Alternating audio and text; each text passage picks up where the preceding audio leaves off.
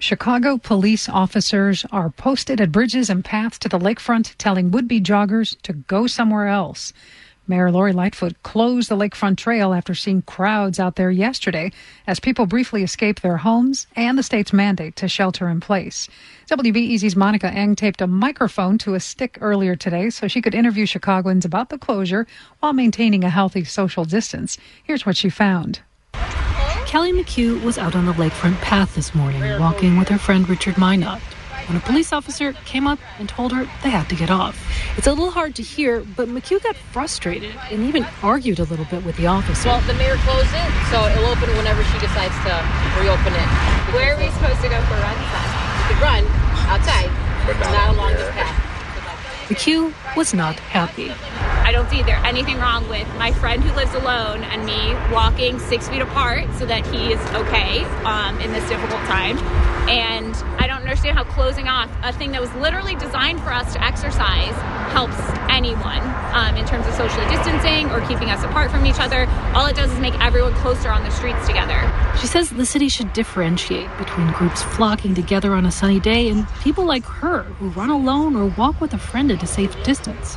Yesterday it was sunny, so everyone was outside. Today it's gloomy and there's no one here. There's no logic behind it, and all it does is induce more fear, more anxiety, more stress into a time that's already incredibly stressful.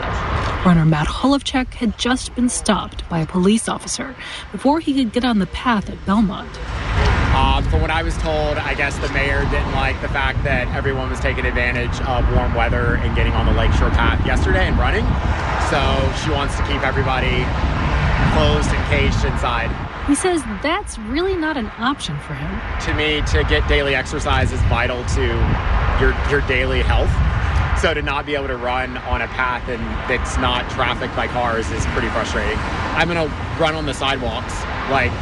You're not going to keep me inside from exercising my body. But sidewalks are often much smaller than the lakefront path, which means it's probably going to be even harder for him to avoid running into people, let alone maintain the recommended 6-foot social distance. I'm going to try to, but it's the third largest city in the country, so I don't know how they're going to regulate that unless they have an army guard out front of everybody's apartment. Parag Deve says the closure will take some adjustment, but he can't just stay inside with his dog Bella for a pretty good reason. I'm going to have to take her out because where else is she going to go to the bathroom? As I talked to people, I got the feeling that many were just frustrated and anxious from staying inside, and frustrated to see yet another way COVID-19 is changing our lives.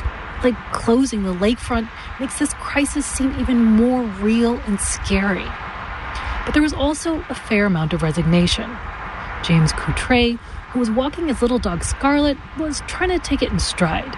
I understand it. I mean, I love it, but it was pretty crowded yesterday. So, just got to go with what the mayor and everybody says and abide by it and then do what you can. I mean, this will pass like everything else. Monica Eng, WBEZ News.